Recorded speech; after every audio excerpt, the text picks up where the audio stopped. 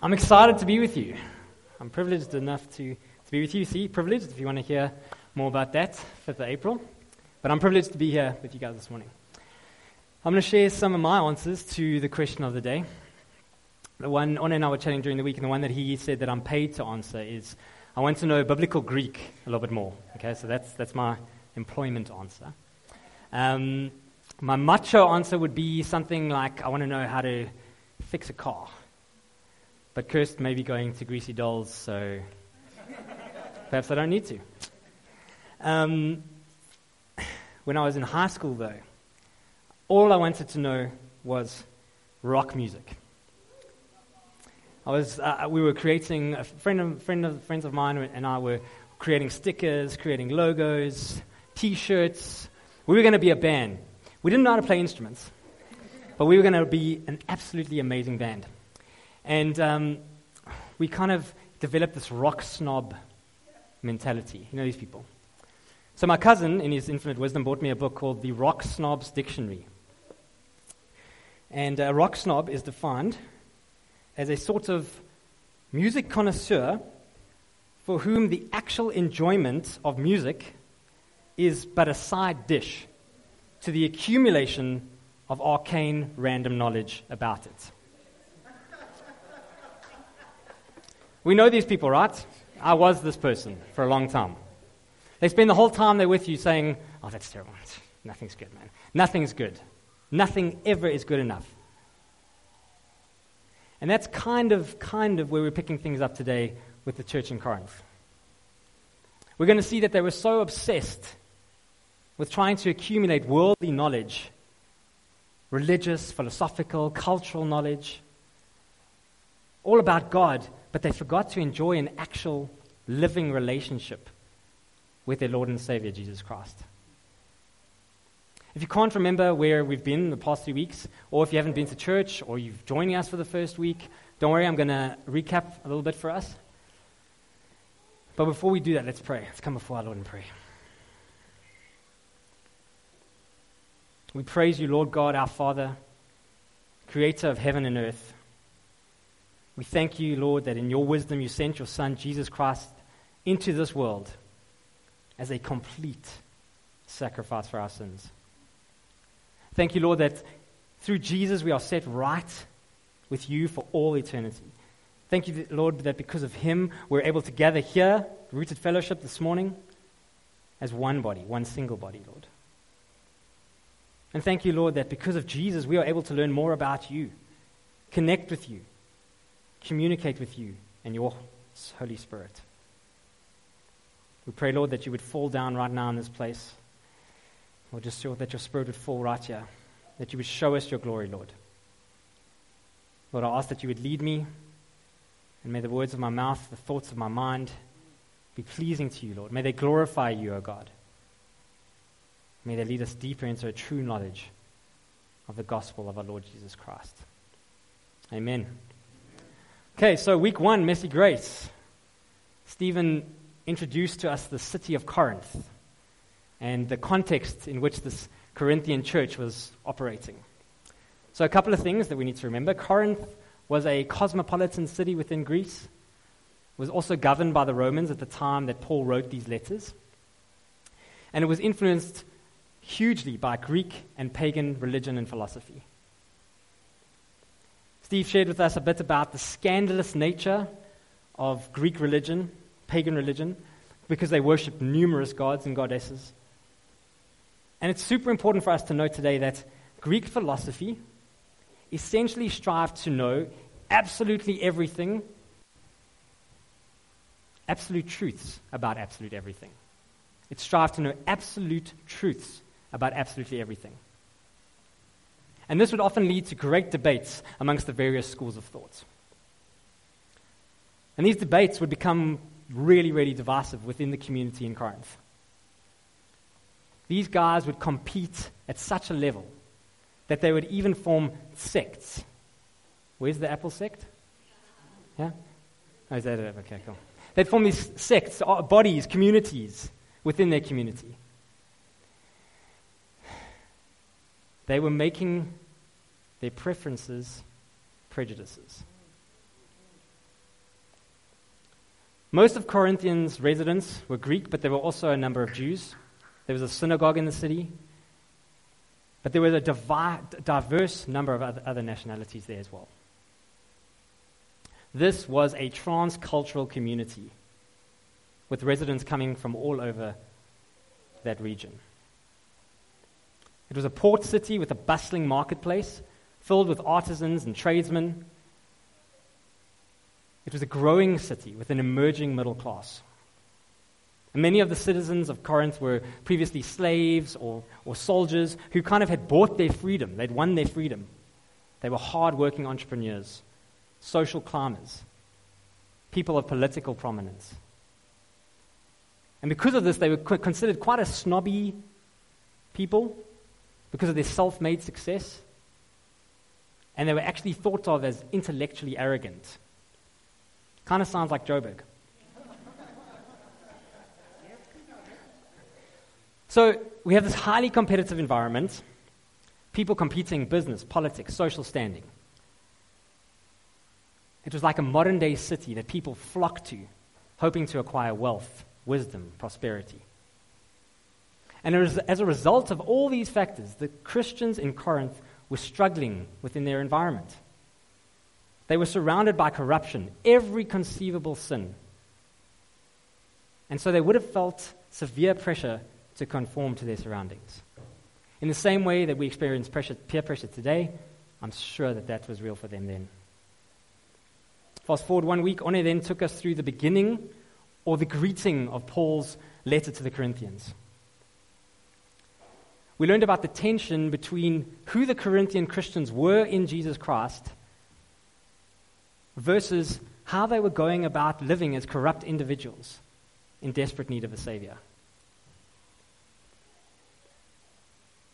And we learned that the church in Corinth was striving to become spiritually knowledgeable. They were chasing after human wisdom. Who was here on Wednesday night? That's the human wisdom, right? Mikkel, where's he? The Chalyun still haunts me as I sleep. Every night, I'm thinking about it. It's the difference between coffee and ribs. How was the ribs? Lekker. Okay. Well, that's only fair. Bonza then explained to us, as a result of many of this Corinthians church's cultural, religious, philosophical influences, it was facing the very same issues that the city in Corinth was facing. And so the church was also spiritually divided and spiritually immature. This church was reflecting its culture, not influencing it. There's lots of evidence to support that they were effectively challenging Paul's authority to teach them. And they also appeared to want to modify the gospel. Let's tweak it here. Let's change this message to incorporate a bit of Greek, a bit of religion, a bit of culture. And they were super divided because they were weighing various church leaders against one another. Peter, Paul, Apollos. As I was thinking about this, I envisioned the scene. You know the scene, some of us who are boxing enthusiasts would know it. You've got this camp sitting here, Manny Pacquiao. Orthodox attack, okay? And he's the champion of this. This is the best way to fight. And in this corner, you've got Floyd Mayweather. Southpaw? Manny Southpaw. Thanks, Tiamo. Violence is also a thing that you like. Southpaw. Okay, so you got that one. But he's a counter puncher. Okay, and so these are the two waves of thought. And you know this kind of scene where they like come to the weigh-in, and then it's like, and they're going at each other. And then it's like, it's all cool, everybody's fine, this way, fighter fights this way, this, and then somebody says something about someone's mama. And it just like gets out of hand. That's what's happening in Corinth, okay, as they're pitting these people against each other. They were overly concerned with minor things in the church. And because of their backgrounds, philosophical, religious, cultural, the church in Corinth they were looking to debate all the time. They were trying to be divisive, purposefully challenging Paul's simple message and his authority. And it was all done under this banner of the search for Sophia, the Greek word for wisdom. So the divine Sophia was this idea that believers had arrived or figured things out, obtained godly wisdom in their own strength, kind of like nirvana in a Buddhism or a Hindu background. And this is how the Corinthians were attempting to learn more about God, or rather, how the different groups within the church were attempting to appear as if they sought to know more about God. Finally, Kenny last week then explained to us the beginning of Paul's answer and response to the rebellion, division, self-reliance in the church of Corinth. Paul aimed to rebuke, correct, and unify the church when he informed them in 1 Corinthians 1:18-31 and 2:1-5 that only the power of the gospel, which is a deep awareness of Christ's completely satisfying life, death, and resurrection, only this gospel, this one single thing, the one pure gospel that says that we are so sinful that we need to be saved utterly by grace. Only the power of this gospel allows us to see God as He really is. This was so radical and countercultural for these Corinthians. It was too radical and countercultural the first time Paul preached it 3 years prior. That's why they are where they are. And it's radical and countercultural still even as they read this letter now that Paul is writing to them, which reiterates Christ's message. Paul says that true wisdom, godly wisdom, the wisdom which these Corinthian churchgoers appear so desperate for, is to be found only in the power of the gospel. And so today, we pick it up where Paul expands on God's wisdom in Jesus Christ in the next installment of Messy Grace. I want you to notice that Paul teaches us about the triune God, Father, Son, Holy Spirit, in our text this morning. He shows us that true wisdom requires all three persons of the Godhead. The wisdom of God our Father and Creator is only revealed to us in Jesus Christ, the Son, through the power of the Holy Spirit. It's also important to remember that when it came to spiritual knowledge, Paul described himself as the Hebrew amongst Hebrews prior to meeting Jesus on that straight road to Damascus. He was a Jewish religious maestro. And yet let's look and see what he has to say to the church in Corinth, and indeed what he has to say to us today. I'm going to bring up the text. 1 Corinthians 2, verses 6-9, first of all. Yet, among the mature, we do impart wisdom. Although it is not a wisdom of this age, or of the rulers of this age, who are doomed to pass away. But we impart a secret and hidden wisdom of God, which God decreed before the ages for our glory. None of the rulers of this age understood this, for if they had, they would not have crucified the Lord of glory. But as it is written, what no eye has seen, nor ear heard, nor the heart of man imagined, what God has prepared for those who love Him. These things God has revealed to us through the Spirit. For the Spirit searches everything, even the depths of God. For who knows a person's thoughts except the spirit of that person, which is in him? So also no one comprehends the thoughts of God except the Spirit of God. Now we have received not the spirit of the world, but the Spirit who is from God, that we might understand the things freely given us by God. And we impart this in words not taught by human wisdom, but taught by the Spirit, interpreting spiritual truths to those who are spiritual. We continue. The natural person does not accept the things of the Spirit of God, for they are folly to him, and he is not able to understand them because they are spiritually discerned. The spiritual person judges all things, but is himself to be judged by no one. For who has understood the mind of the Lord so as to instruct him? But we have the mind of Christ. Thank you, Lord, for your word.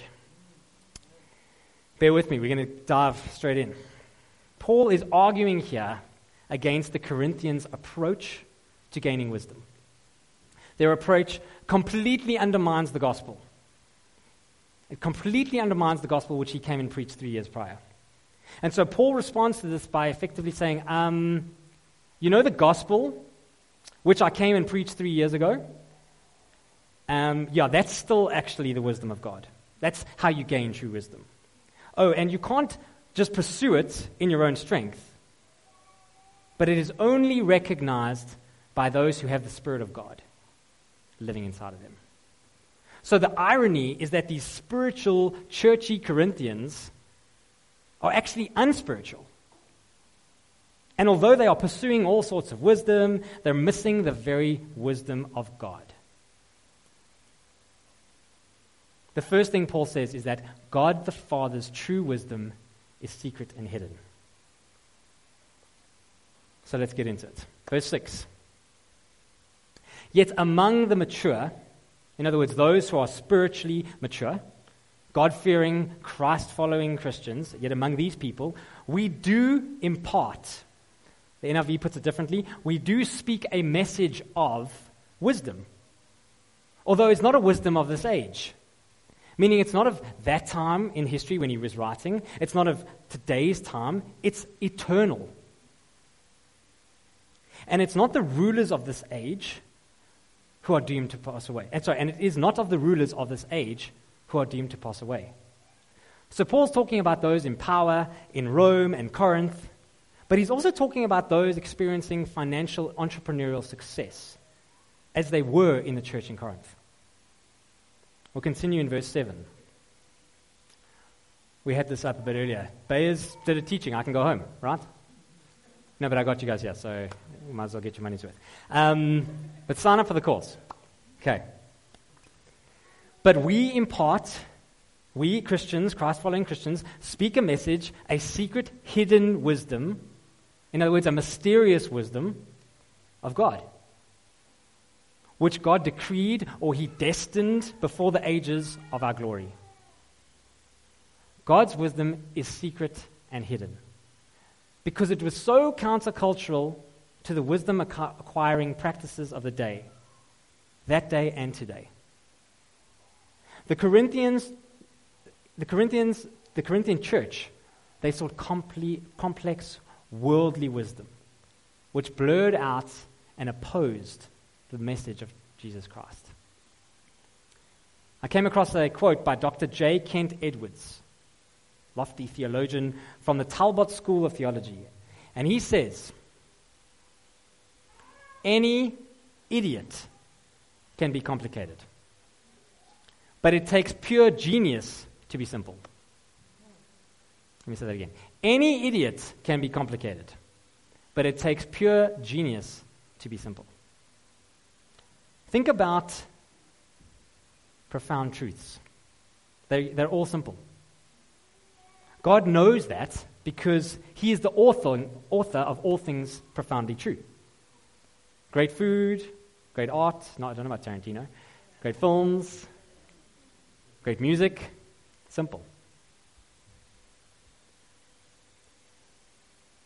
Although Paul was a deep thinker, an educated rabbi, a religious scholar, God used him to bring his great learning down to the common people like me and you. But the Corinthians, they just couldn't get it. And yet, whilst God the Father's wisdom is simple for those who have crossed the line of faith, it's also a mystery at the same time. This mystery, however, is revealed to us in the cross of Jesus Christ. God loved the world so much, he sent his one and only Son to live the perfect life, to be crucified and resurrected, so that no one would be separated from him any longer. By believing in Jesus, everyone can have eternal life. So it brings us to the second point that Paul makes.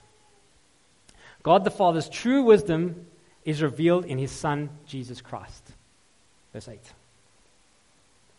None of the rulers of this age understood this. What is this? Scholars think that Paul is referring to the political leaders who murdered Jesus, because they, just like the Corinthians, did not seek godly wisdom. But then he points out the irony. For if they, those rulers, at the time of Jesus' crucifixion, had this godly wisdom, they would not have crucified the Lord of glory,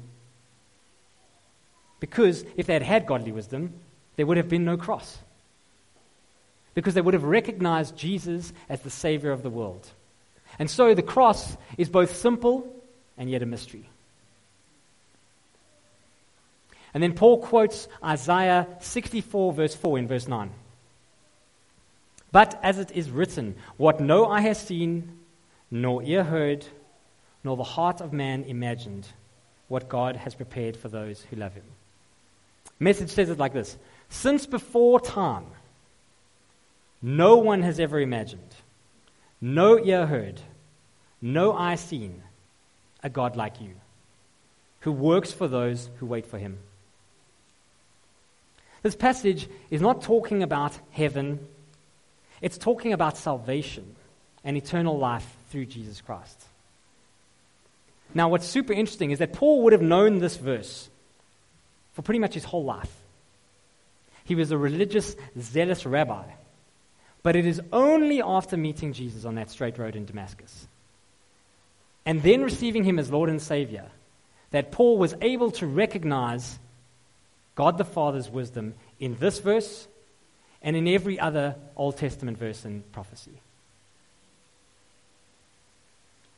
Paul then goes on to explain how the church in Corinth can receive God the Father's wisdom in Jesus Christ. His third point, he says, God the Father's true wisdom is revealed in Jesus Christ through the Holy Spirit. Verse 10. These things, referring to the gospel of Jesus Christ, God has revealed to us through the Spirit, meaning God's Holy Spirit and the third member of the Trinity. For the Spirit searches everything, even the depths of God, the Father. Verse 11, for who knows a person's thoughts, except the spirit of that person which is in him? So also no one comprehends the thoughts of God except the Spirit of God. Paul teaches us here that the Holy Spirit searches the very depths of the heart and mind of God the Father. Only the Holy Spirit can do this, because the Spirit is also God. The Holy Spirit functions within the Trinity the same way our human spirit functions within us. Our spirit is the innermost part of our being. It's where our deepest, most private thoughts are. We are the ones who truly, truly live with ourselves. No one knows us better than ourselves. So when Kirst, my wife, and I have a minor difference of opinion, nothing frustrates me, nothing frustrates her more than when I, another person, try and tell her what she's feeling or thinking or saying. She knows what she's saying. I thought I would have got an amen there. Guys, they know what they're saying and feeling. Let's listen. Paul continues, verse 12 and 13. Now we have received not the spirit of the world, but the Spirit who is from God, that we might understand the things freely given us by God. And we impart this in words not taught by human wisdom, but taught by the Spirit, interpreting spiritual truths to those who are spiritual. I came across a teaching on this by Pastor Keith Krell, and he says that the Holy Spirit is like a uniquely specialized, highly skilled deep-sea diver. And he's the only person who can go into the depths of God's heart, reveal to us, his children, the thoughts of God, after which God's Spirit then connects connects with our spirits. Who does diving here? Hey, I had some. I thought I was going to have to say, is it a Joburg thing? Okay. How do you know somebody dives? They'll tell you, exactly. Same as CrossFit. But now when you speak to Stephanie and Herman, when you speak to these people, initially they're like, oh, no, I'm going to Mozambique for the weekend. It's great. And you're like, oh, yeah. And then they start showing you photos of what are those things? What do you dive? The reefs. The reefs. And you see these fish and you're like, whoa. It really is amazing. It's beautiful. So as disciple makers, it's as if we then share these deep sea truths from the Spirit that we've gained with other deep sea enthusiasts who are those who are willing or actually spiritually mature enough to receive the gospel message. You see, the primary place where Paul and the church in Corinth are at odds over is the issue of what it truly means to be spiritual, what it means to be a person of the Spirit of God. And therefore, one of the most crucial roles of the Spirit is to reveal the cross of Jesus Christ as the answer to every question ever asked. Wayne Grudem, a theologian, says that the work of the Holy Spirit is to make known the active presence of God in the world, and especially in the church. So how do we receive the Spirit? How do we connect with God's Spirit? Paul finally shows us that in order to receive and connect with God's Holy Spirit, we need to be humble and yet confident. Verse 14. The natural person does not accept the things of the Spirit. In other words, they don't expect the cross. For they are folly, pure foolishness to them. And he is not able to understand them because they are spiritually discerned. In other words, they are spiritually given through the Holy Spirit only to open and willing human spirits. But why? Only because of God's grace. Only because of his extraordinary love for us in sending Jesus. Paul is saying that there will be those people who either outrightly reject the gospel or who just cannot accept it. So we therefore need to be humble and grateful that God has revealed to us his wisdom, which is the gospel of our Lord Jesus Christ. Or, this morning, we need to humbly ask God to reveal to us, through his Holy Spirit, his answer and his true wisdom in the gospel of Jesus Christ. Paul then says in verses 15 and 16, the spiritual person judges all things, but is himself to be judged by no one. In other words, the true believer can be confident in their right standing with God through Jesus Christ. For who has understood the mind of the Lord as to instruct him? And yet, we receive this, but we're always to remain humble. But we have the mind of Christ. We are both humble and confident, but never elitist or snobby, because we have God's true wisdom.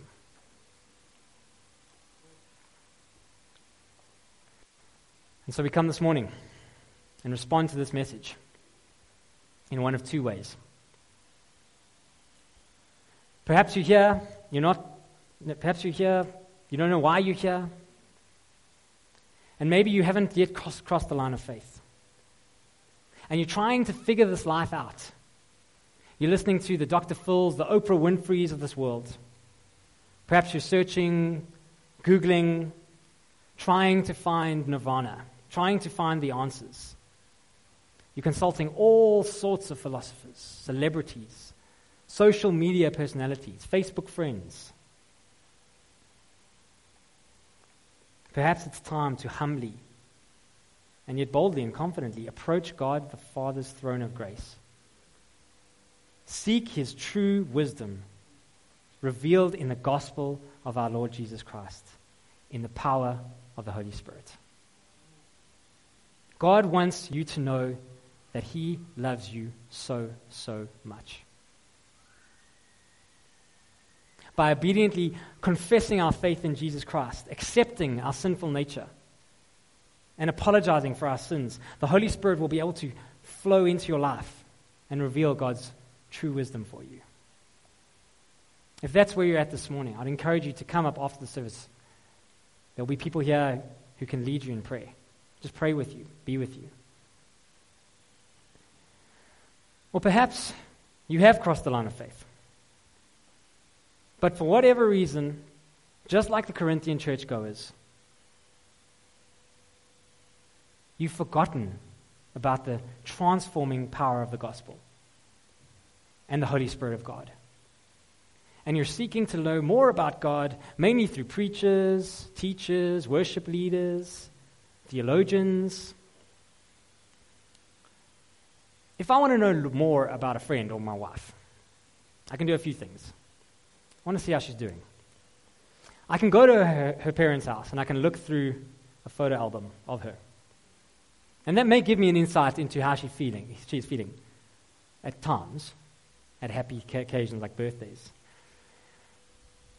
But it also can be deceiving because she could be going through tough times and smiling in these photos. Or I could come to church and ask her friends, hey, how's Kirst doing? Is she doing okay? And they could tell me, no, she's struggling with this. Okay, cool. Or here's the ingenious, simple thing that we could do. I think you know where I'm going. I could go to her and be like, hey, babe, how you doing? How you doing? No, I'm saying, I could do that.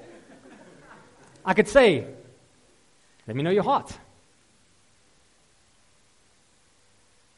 I'm going to confess to you that even as I prepared for the message this week, God revealed to me that my prayer life and my devotional life was not where it should have been. I so eagerly flipped to commentaries, theological notes, what other preachers had to say about this text, but I forgot to seek what God wanted to show me about Himself.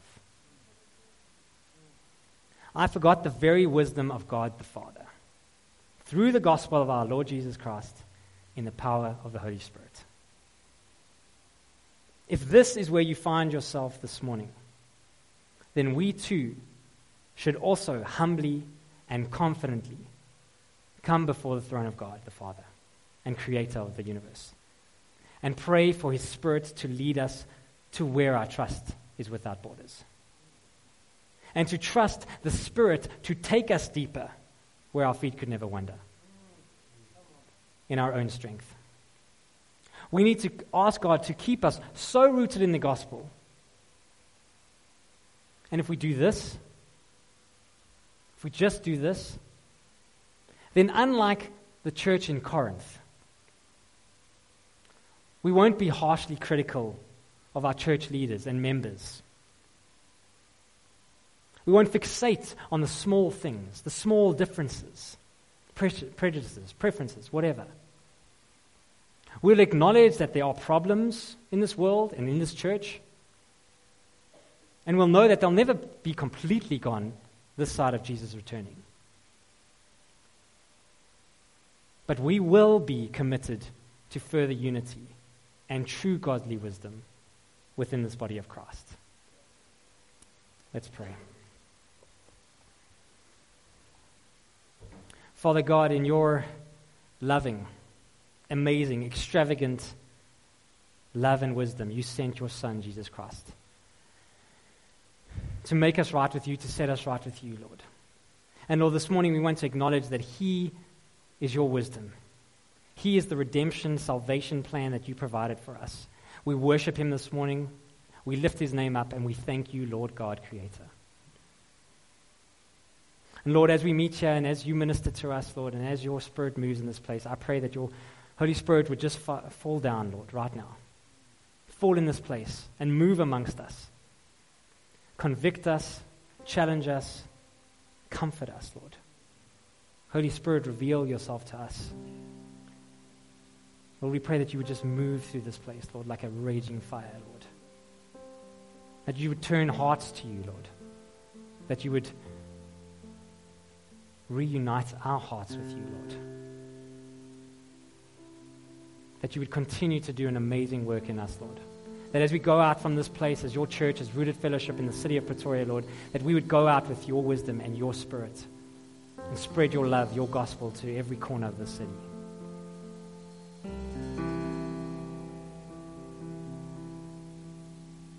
Lord, we just want to confess and say sorry for the times that we've just left you out of church, left you out of work, left you out of our families. Lord, we've even left you out of our devotional life with you. And so, Lord, we just pray that you would move here and reconnect us with you. Not because you were never there, Lord, but just because we have been too busy filling our lives, trying to accumulate knowledge of this world, Lord. We're sorry, Jesus. We thank you. We love you. We praise you. Come, Holy Spirit. Come, Lord.